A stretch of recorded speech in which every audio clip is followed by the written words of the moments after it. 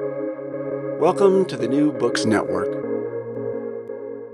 Hello, and welcome to the New Books Network's Middle East Studies podcast. I'm Ruben Silverman, a research assistant at Stockholm University's Institute for Turkish Studies, and with me today is Devrim Yavuz, an assistant professor of sociology at Lehman College. Today, we will be discussing his new book, Democracy and Capitalism in Turkey, The State, Power, and Big Business, published in 2023 by IB Tauris Press.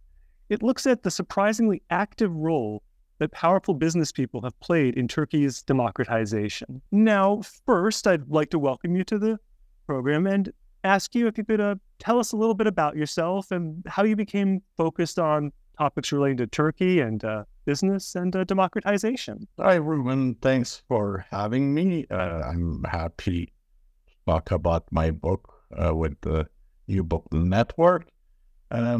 So I should say that I have an academic curiosity or interest in the various forms, either negative or positive. The relationship between capitalism and democracy takes or took historically across many cases. And I think that this is partly shaped by, I would say, my personal family history.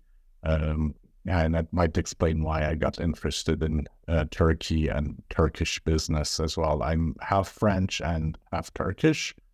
And even though I spent my childhood in Turkey, I lived between the two cultures. And as a result, I came of age during the military coup of 1980 in Turkey. I was around 7 or 8 when it happened.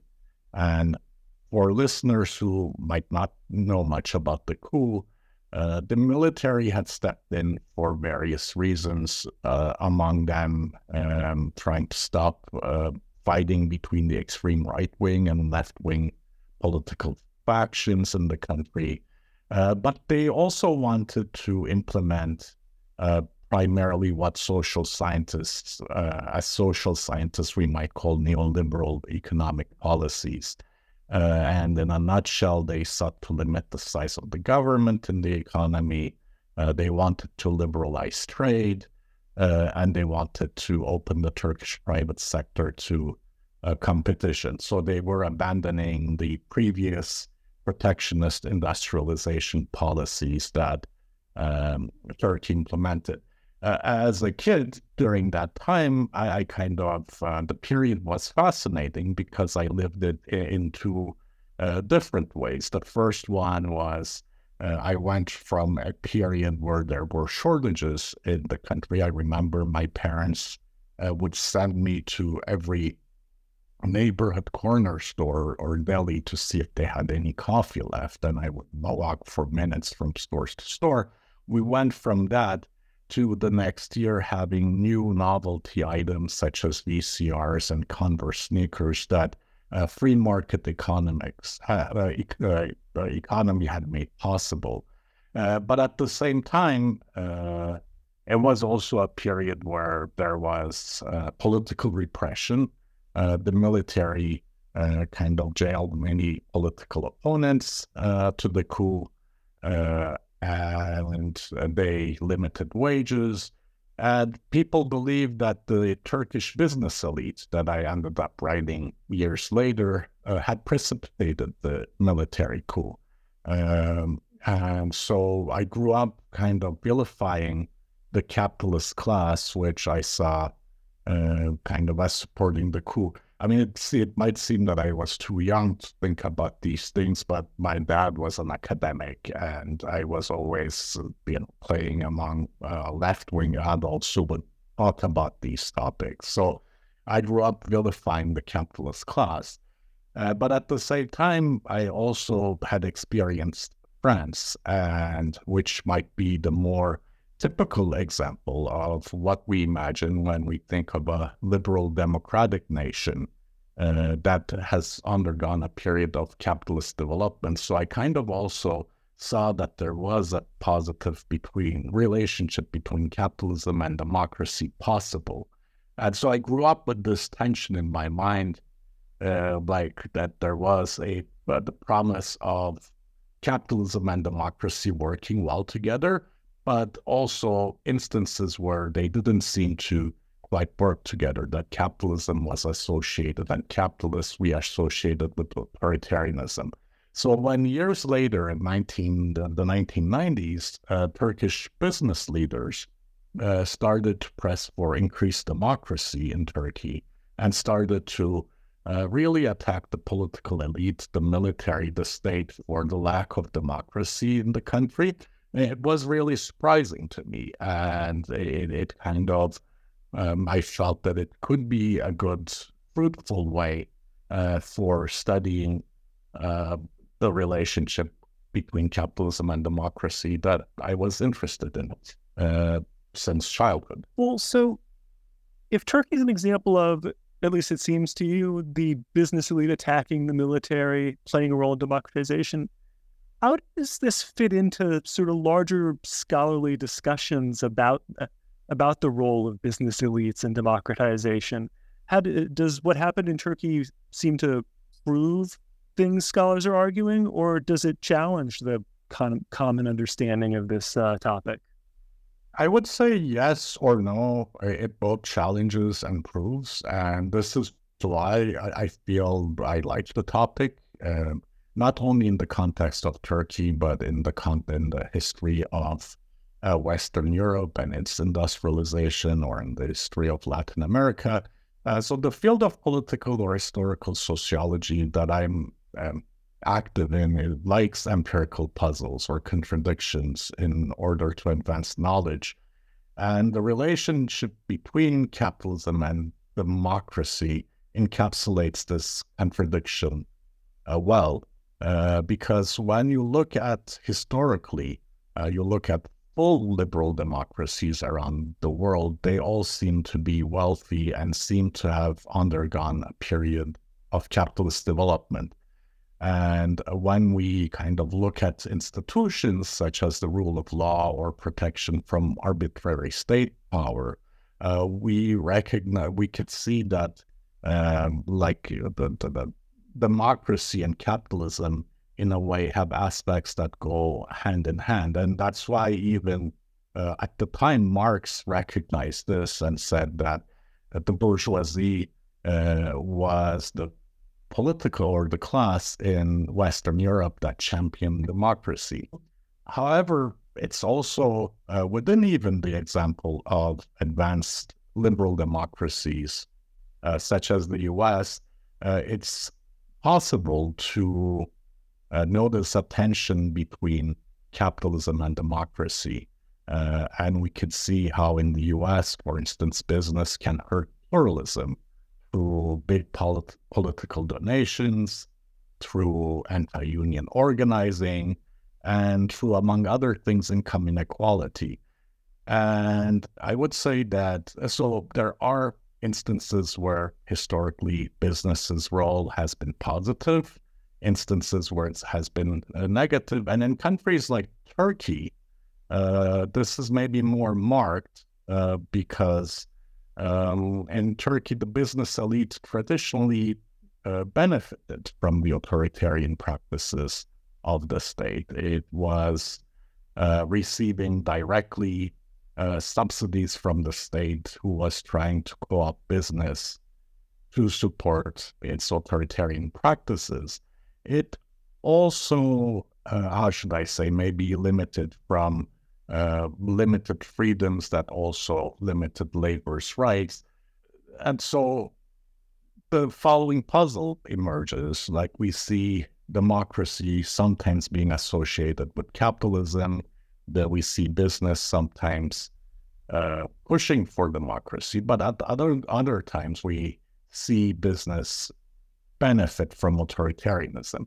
So I would say that Turkey represents an interesting puzzle in the sense that it represented a case where business historically benefited from authoritarianism, but started to push for democracy. And we saw this around the same period. For example, Brazilian industrialists who were supportive of the military government in the 1960s and 70s started to even protest in the street in the 80s to ask for more democracy. And so, in a way, I think that looking at the political the political position of business leaders in late industrializing nations such as Turkey or Brazil kind of helps look at this puzzle in a new way. We could try to see if there are factors under capitalism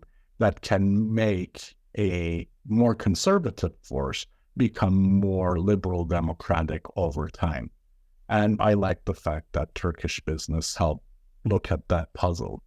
Well, in the book, I mean, beyond just Turkish business, the main actor, the main institution you're looking at is this organization called TÜSİAD, which is an organization that represents some of Turkey's largest holding companies.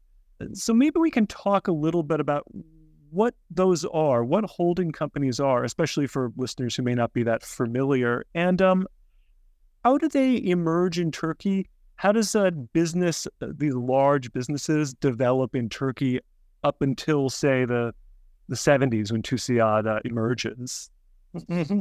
Yeah, thank you for allowing me to clarify what holding companies are, and because I think that understanding them might help understand the pro-authoritarian position of Turkish capitalists historically, and also might help understand why they pressed for democracy later. And so, as you said, TÜSİAD, the Turkish Association of Business and Industry, was formed to represent the political interest of owning families. So Turkish holdings are corporations that are typically owned and controlled by one family. And another, so they're not really owned or controlled by shareholders, the same way we might be used to seeing firms in the US or in places like England. And the other feature is that they are active in many different sectors. So if your listeners ever travel to Turkey, an interesting game that they can play is to look at the different products or services that they use while in Turkey and try to see if they can identify the logo of a ram that kind of belongs to Koç Holding, or the SA suffix that belongs to Sabancı Holding. These are the two biggest corporations in Turkey. And they will soon notice that they produce everything from bottled water to appliances to kind of food products to owning supermarket chains. So it's very unusual for people in the West to see kind of companies own so many seemingly unrelated products. And so they are, I would define them as corporations owned by one family who are active in many different sectors. And the reason for why the Turkish private sector came to take this shape, it came to be dominated by these families, is historical, and there are several explanations for it. And by the way, I'd like to open a small parenthesis for your listeners who really like, economic history and these types of, the history of industrial organizations.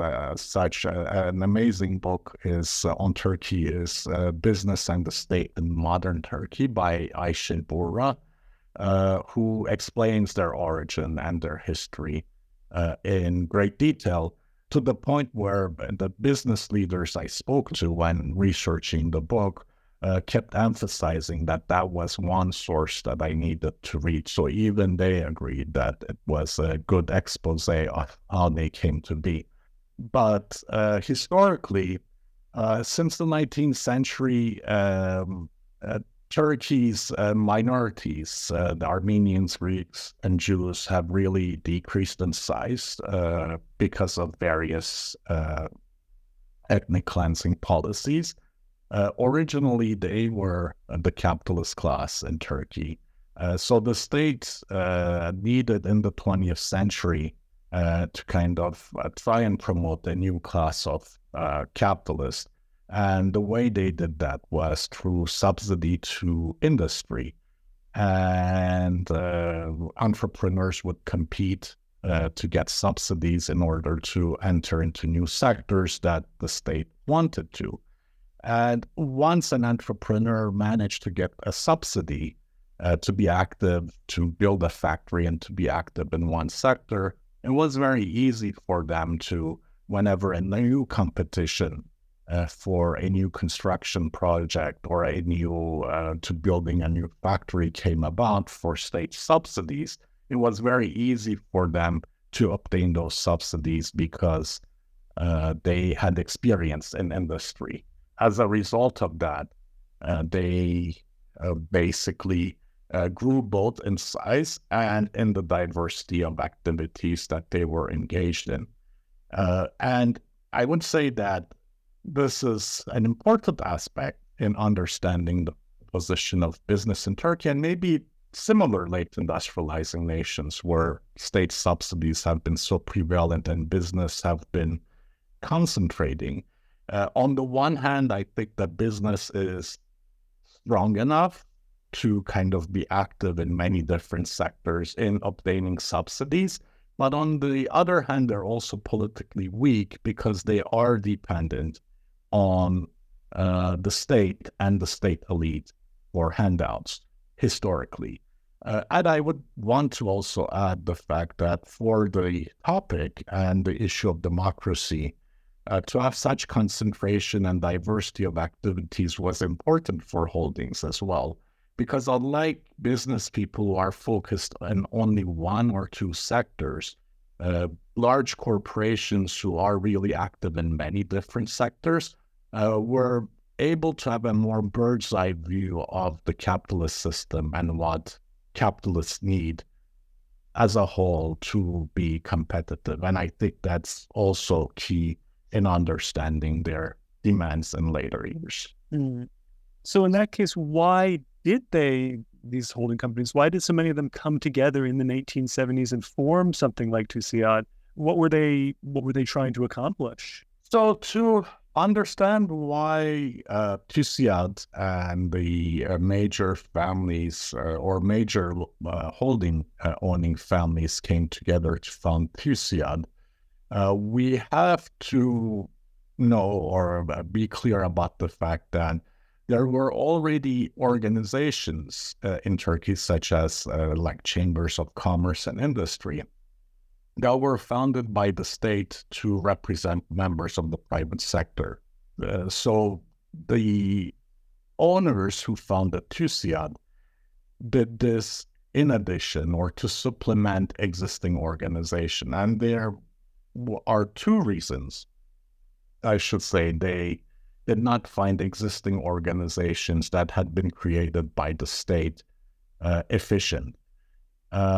First, their votes in these organizations really was equal to the vote of other entrepreneurs. So the size of their enterprise, the number of sectors they were active in, wasn't weighed. Their economic power didn't factor in when these organizations gave voice to people. They had, like the owner of the largest corporation in Turkey, had in these organizations as much say as a small local store owner or the owner of a craft shop somewhere.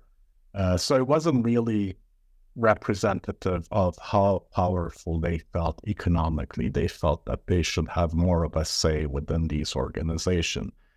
Second, and related to this point, they felt that these organizations were not independent enough from the political classes. Political leaders in the 50s and 60s used these organizations to distribute rent and handout to smaller business owners in order to get their support during elections. And so they wanted to really form a smaller lobby group that would be where membership would be voluntary and based on invitation only. You needed to be invited by 2 existing members. They really wanted kind of a select group of corporation owners to participate. That's why they formed it, because of the inadequacies of existing associations. I should also add that, we mentioned before when I was discussing the state subsidies and how corporations were getting bigger and more diverse. It should be noted that the listener could imagine that subsidies that these corporations had received since the 1950s for about 20, 30 years were so focused on a few corporations that they really became very sophisticated and complex as private sector organizations. And so the type of state intervention that they needed, for example, they wanted to import sophisticated technology to get into high-tech sectors. They wanted skilled workers. They didn't really need to kind of repress workers to have low-wage, unskilled workers. They wanted to conduct more high-tech production. For that reason, their interest was diverging from the rest of the private sector. And I would say, too, there is an ideological and political leg to this. Because they had become more important in their sector of activity, they had become more sophisticated in terms of the types of economic activity they were in. They also felt more legitimate politically and ideologically. I think that they really felt more confident in their power to kind of have a say in the direction that the country would take. I mean, I think that in the U.S. nowadays, where I live, with tech bros who kind of seem to have an opinion about everything, including the humanities and higher education, I think we're used to having business people who say whatever they want on any topic. But in a society where they were, as a class, relatively new, and they were dependent on the state for handouts, it was kind of a new discovery to them to kind of think that they might have something to say about the country's development, the country's politics. So I think that by having this organization, TUSIAD, was a way to lobby, but also a way to, in a way, formulate a business ideology and, define what it should look like. Well, I want to come to the 80s, but first a question occurs to me, which is that while we're in the 70s, this is the period that, say, some of the left-wing people you were growing up around, this is the period where they concluded that an organization like TUSIAD was in favor of a coup or in favor of the military. Was there anything about TUSIAD in the 70s that kind of proves or encouraged that view of theirs? Oh, yeah, definitely. I mean, thank you for bringing up that issue. So TUSIAD, in a nutshell, what they did is in 1980, when civilian governments seemed unwilling, for good reason probably, to kind of take the stabilization package that the IMF was pushing on Turkey. They were unwilling to do economic reform, like do privatization or liberalize the economy, for fear that would make them unpopular with the rest of society. TUSIAD did something that was unprecedented for business leaders, published 4 full-page ads condemning the then elected government for their inability to implement good economic policy.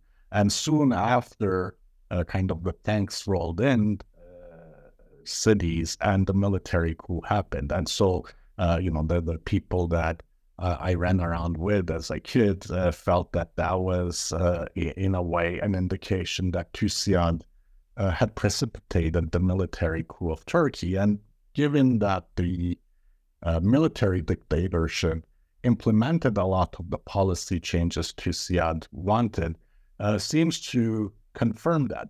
Interestingly enough, you would imagine that a pro-democracy or an organization like Tusiad that wants to become pro-democratic, when I asked them about the coup, you would think that the people associated with it would try to downplay it. But on the contrary, they seem to suggest that that was an indication that the Turkish capitalists had become strong enough to kind of affect policy.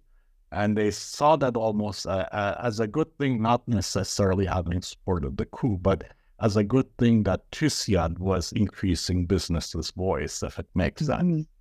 So during the coup and after the coup, what sort of changes did occur in Turkey, and how did these changes affect the relationship of the state and these business people, and eventually start to change their views about democracy? So I would say that, it was interesting because the coup was, as we said, the military junta came with the goal of implementing the type of economic reform that the business leaders wanted. They carried out a package of economic liberalization. So in a nutshell, opening up the Turkish economy to competition. And they also privatized some sectors of the economy that was previously under the control of state-owned enterprises. So, to make a long story short, they implemented free market economics that we would assume that business leaders would be in favor of. But I think in the 1980s, what happened is members of Tusiad started to experience both the promise and limits of free market economics. And they also started to notice that economic liberalization carried out by the military and by the subsequent center-right-wing government in 1983 of Turgut Özal, to open a small parenthesis, probably the second most influential politician in Turkey's history after Erdogan in the last 50 years, with them implementing economic policy without political reform or without reforming the state the way the state-society relations work, was counterproductive. They realized that, when you think about economic liberalization, one of the reasons at the time the IMF or other international bodies advocated the economic liberalization in Turkey and around the world was that they assumed that limiting the role of the government, of the state,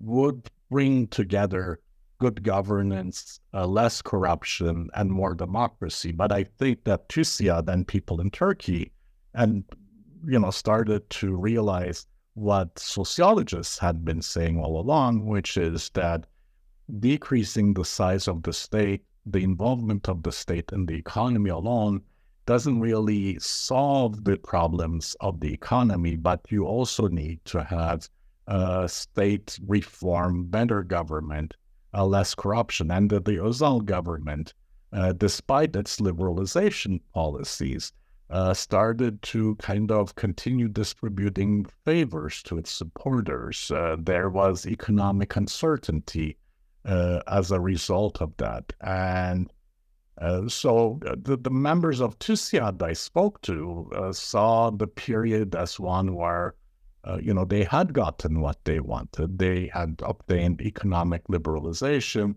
but noticed that it didn't bring about good governance. And at the same time, I would say economically they were changing. They were even becoming more formal as organization than in the 1970s. They were becoming more high-tech. And so they really wanted changes in political institutions too. They wanted a better education system to have high-skilled workers. They wanted better income equality, to have large markets that they could sell to. They wanted more certainty so that they could, have business partnerships with the rest of the world and import technology for high-tech production.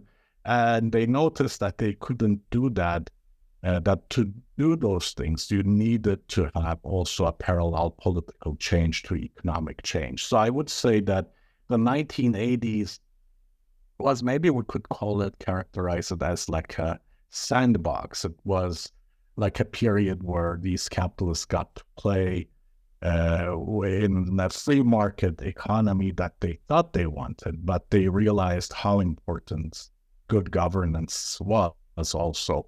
And I think it was an awakening, we might call the period. Also, the big event that I suppose we can say you focus on in the transition of Tuciyad's perspective is in 1997, they issue this big democracy report.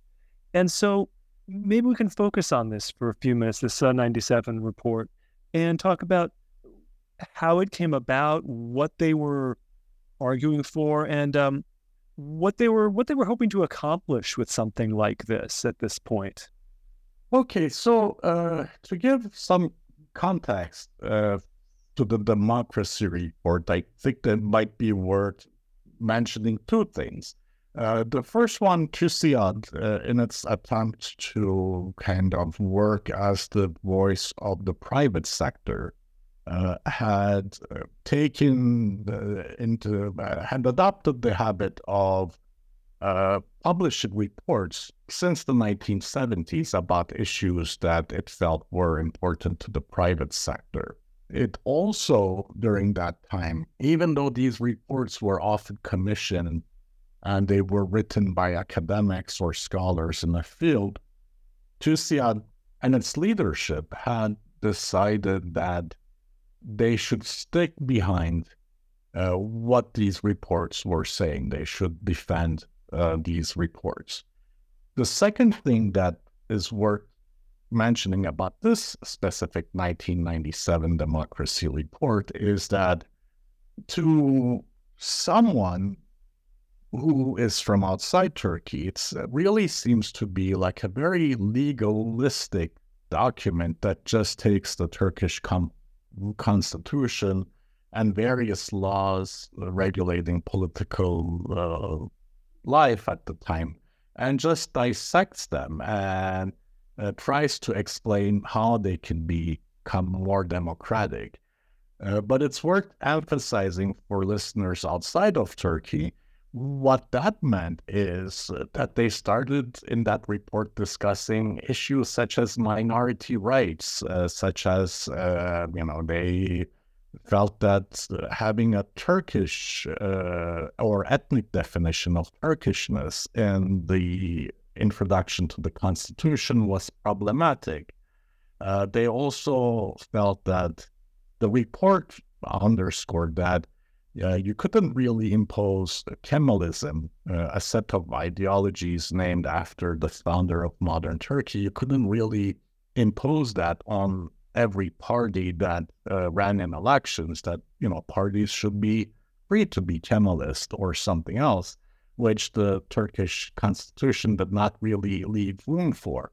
So within the scope of outside of Turkey, these don't seem to be very scandalous or taboo issues, but in Turkey, they were new and taboo. And so I think that it was really quite a radical break to see holding owners that were, in a way, had depended on the state, owed their existence to the state, kind of come up with a set of propositions on how to make the country more democratic by tackling these taboo issues. I mentioned the word break a few times, but it should also be noted too that the report came about because, as I mentioned, in the 1980s, the holding owners and the leadership of Tuciyad realized that something had to change. There needed to be state reform. So one thing that they had done or agreed on in the 1990s was to bring the younger generation, literally the heirs of Turkish holdings into leadership positions in TÜSİAD because they felt that they would be more vocal, they would be more willing to kind of take stronger positions against the political classes and against the state. And so the report was really commissioned by this younger generation, we could say, that was maybe more liberal democratic and more open to new ideas. But it should be emphasized that I think that the older generation, in a way, gave its okay to the new generation because they placed them into leadership positions, knowing full well that this is the kind of actions that they would take. So the report, created a big scandal in Turkey. Some of the people I spoke to said that the business leaders were tickled that they were summoned by state prosecutors to testify like political radicals. But to make a long story short, I think that the report was published because corporation owners, the holding owners, the TÜSİAD leadership felt that that was what was needed for a well-functioning capitalist economy. Well, and one more thing, with you mentioning the sort of younger generation of leaders, that occurs to me. You write about how the interactions of some of these business leaders with, say, peers in Europe or America also sort of changed their norms, their ways of perceiving like what was the acceptable thing to support or not support, and that socialization also affected their perspectives. Is that an accurate way of putting it, or? Yeah, that's an excellent description, I would say, and I think that it underscores too. There is a lot of this. When we think about issues such as capitalism and democracy, the link between them, there is a literature that sometimes overemphasizes the role of globalization, saying that these kind of global norms get spread. I mean, it's true to some extent, but I think that it's interesting to speak to these business people because you kind of see the mechanisms through which they spread. I mean, first of all, some of them said that they were sick and tired of having to defend Turkey whenever they were at a business dinner somewhere in Europe, for example. Others mentioned, too, that in a way doing business with foreign companies, what it forced them to do was they are forced to adopt, like more international norms of accounting. So they kind of adopt corporate governance structures, which makes it also hard to get into more nefarious dealings with state officials. So I would say that what's fascinating about the topic is that the changes are at all different levels. Ideologically, they were changing, but also the day-to-day operations of their businesses were changing as well, and they couldn't really maintain the same kind of relationship that they had with state officials anymore. So let's move on to the last 20 years, the years of AKP rule, and let's think about that maybe in decade by decade. So during the first 10 years of AKP rule, the government seemed to be moving in a lot of the policy directions, at least economically, that TÜSİAD leaders might have wanted. But there was also many tensions between some of the major holding companies and the AKP. So what can we say about this in the institution? How did TÜSİAD relate to the AKP during the first decade of AKP rule? I mean, I would say, TÜSİAD's position in the first decade is interesting, not because it's peculiar, but it's interesting because it's complex. I would say, TÜSİAD and its leadership found itself in the same predicament as many liberal democratic people from Turkey found themselves in. The AKP government presented a conundrum because on the one hand, when you look at the early days of the AKP, they seem to be willing to adopt some of the changes that liberal democratic Turks, including TÜSİAD, wanted, such as joining the EU or doing changes like liberalizing the use of the Kurdish language. There was that dilemma. Do you support, even if you're secular, do you support a government that might have a hidden agenda of making Turkey more religious, or do you support it for the democratic reforms that it, promises to bring? And I think that TÜSİAD found itself in that same kind of dilemma. And I would say this is also as good a place as any to mention that business leaders in Turkey are not a monolith. Some members of TÜSİAD are more liberal democratic. And if you speak to, people in Turkey, I think that they know who they are. For example, Cem Boyner, who's a young industrial tycoon who owns a chain of clothing stores, even joined active politics. With kind of similar policies or policy proposals of liberating the Kurdish language and so forth. So it pleased, I would say, worried and pleased some members of TÜSİAD, but others kind of were more conservative, and by more conservative, I would say maybe tied more to the values of the traditional state elite, which so we could say more Kemalist, in line with the founding principles of the Turkish Republic. And so there was a conflict within TÜSİAD. And I would say that the liberal democratic wing came on top just because they kind of, the same way that they resolved their debates around the democratization report, they kind of were able to remind their membership that democracy was what they agreed they needed to kind of have a well-functioning capitalist economy. I would say also in the case of TÜSİAD, I remember talking to one of its leaders who said that they had been terrified when they saw Erdogan speak at a public event because they felt that he was a dictator in the making.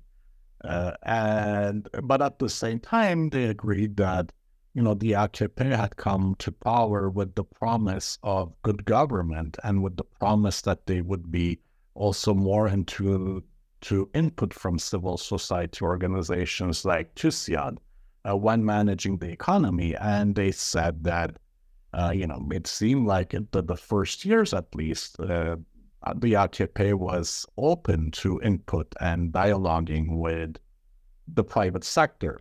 Having said that, you might be aware, as someone who studied Turkey, that Recep Tayyip Erdogan, AKP's leader, the now president, never shied away from also adopting an anti-elite and anti-business discourse in public.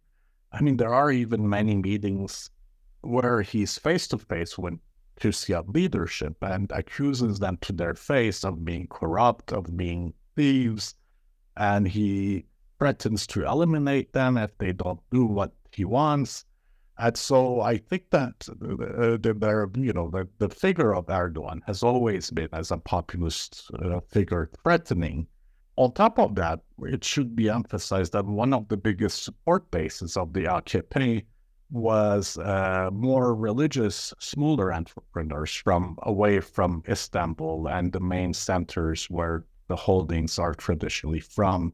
They, Erdogan represented the interest of small business from the regions. And I think that for those reasons, we might think that TÜSİAD was in a way threatened by the AKP. But ultimately, I think that the promise of democracy and the fact that at the end of the day, small businesses from the regions were good for the private sector as a whole. It meant that TÜSİAD members had bigger markets to sell their products to. They were doing business with people in the regions. So overall, the economy was more dynamic too. So for those reasons, I would say that Chusiat's position was, or officially what it did was to really do a lot of public diplomacy activities in the EU with the government in order to try and really make Turkey's candidacy into the EU possible. And so in a way, it tried to be, even though the government was menacing in many ways, it tried to kind of take advantage of the fact that it promised democracy at the time.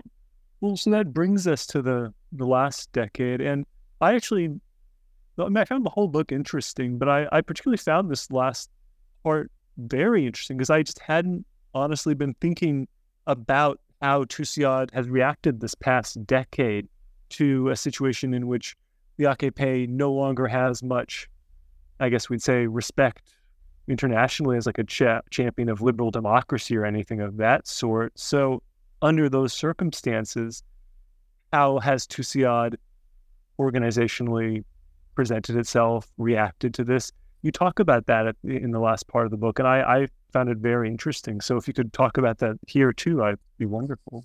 Well, I'm glad that you found something in that chapter. I mean, because I guess that the common impression that we all hold as scholars of Turkey is that there isn't, unfortunately, much room for civil society organizations to breathe and be active in today's Turkey because of all the crackdown on civil society organizations. And when you think about the fact that these big corporation owners, have been dependent on the state from the very first time that they were founded, in a way might raise the question of whether they would also be shy along the AKP government. So I would say that the chapter has maybe a more cynical tone as well as a more optimistic tone, I would say. Like maybe the more cynical tone or conclusion that we can derive from the chapter is that, Chusiat, because they have members, because they have accumulated over the years so much economic power and economic capacity, they maybe don't need the government as much anymore. So on an economic level, maybe they don't feel as threatened. So that could be, when I think about the broader conclusion of democracy and capitalism, maybe one honest assessment would be to say that, business people are happy as long as they're making money. But at the same time, I noticed also that it has, in a way, tried to kind of use the infrastructure, I would say, built through Chusiat to kind of very subtly try to continue pressing for democracy. So I would say that's impressive on two levels. The first one, it's impressive on one level because it should be noted that a figure that you might know, Ruben, Aydın Doğan, but that your readers might not know, your listeners might not know. He was a media baron. He owned many publications and TV channels that were critical of AKP. And, eventually Erdogan and the AKP, through kind of countless audits of his business, forced his hand, and he sold most of his media empire. So they did lead to the collapse of one of those holdings because he did not fall in line with them. Some people who know Chusiat well would tell you that people within Chusiat didn't like Aydın Doğan that much himself, and that he was somewhat of an outcast even with that organization, that he didn't quite fit with the Sabancıs and Koç of Turkey. But you have that example. You also have some of your more liberal listeners might know also the example of Osman Kavala, who's been in jail for I don't know how many years now for supporting civil society organizations that were critical of the AKP government. And, even though he's not a very big corporation owner, he was a TUSIAD member because first and foremost, he was a business person also. So there are clear threads like that. But at the same time, so despite that, it should be noted that TUSIAD was, showed remarkable restraint by not supporting the military during that period. They still continued to meet with leaders of the Kurdish party, for instance, despite the fact that it came under threat from the AKP. But I would say that most importantly, what they did is the infrastructure they built as an organization. So this includes many think tanks in Turkish universities, some think tanks in Europe, as well as like missions in Washington, D.C., and so forth. What it has used that, in a way, infrastructure, it has used it to kind of like come up with more micro-level commentaries on other issues, such as that are not necessarily democracy related, that are kind of democracy related, but without being critical of the government. So they've kind of discussed environmental issues a great deal more than they did before. They talk about issues relating to gender equality a lot more than they did before. They talk about education. So as someone from TUSIAD I recently spoke to said, they kind of find ways to kind of say democracy without saying democracy. They have, in more recent reports that they've published, they kind of show the progresses that, or the things that the AKP government doesn't do so well, or the things that Turkey could do on these several different dimensions to become more democratic. So they're not really saying things that are as radical as before, but I would say that they're finding ways to constantly be active in different democracy-related fields. And I think that they're trying to kind of push for change at the level of civil society, and maybe also trying to push the hand of the government in accepting like more international agreements that it is a signatory to, and so forth. So it's on that level.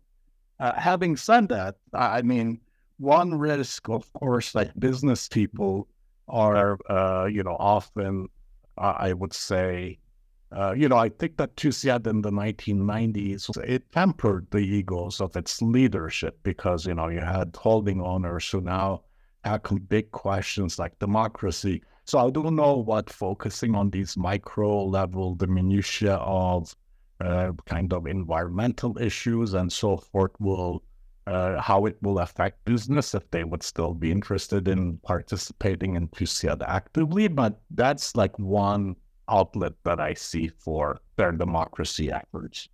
Well, that's an interesting food for thought. Yeah, well, so I wanted to end up by asking you, just with this book done, finished, out there, what sort of things are you looking at, thinking about, working on now? Well, so right now I'm at the early stages of a project on states, the nature of the state power, and COVID-19 interventions.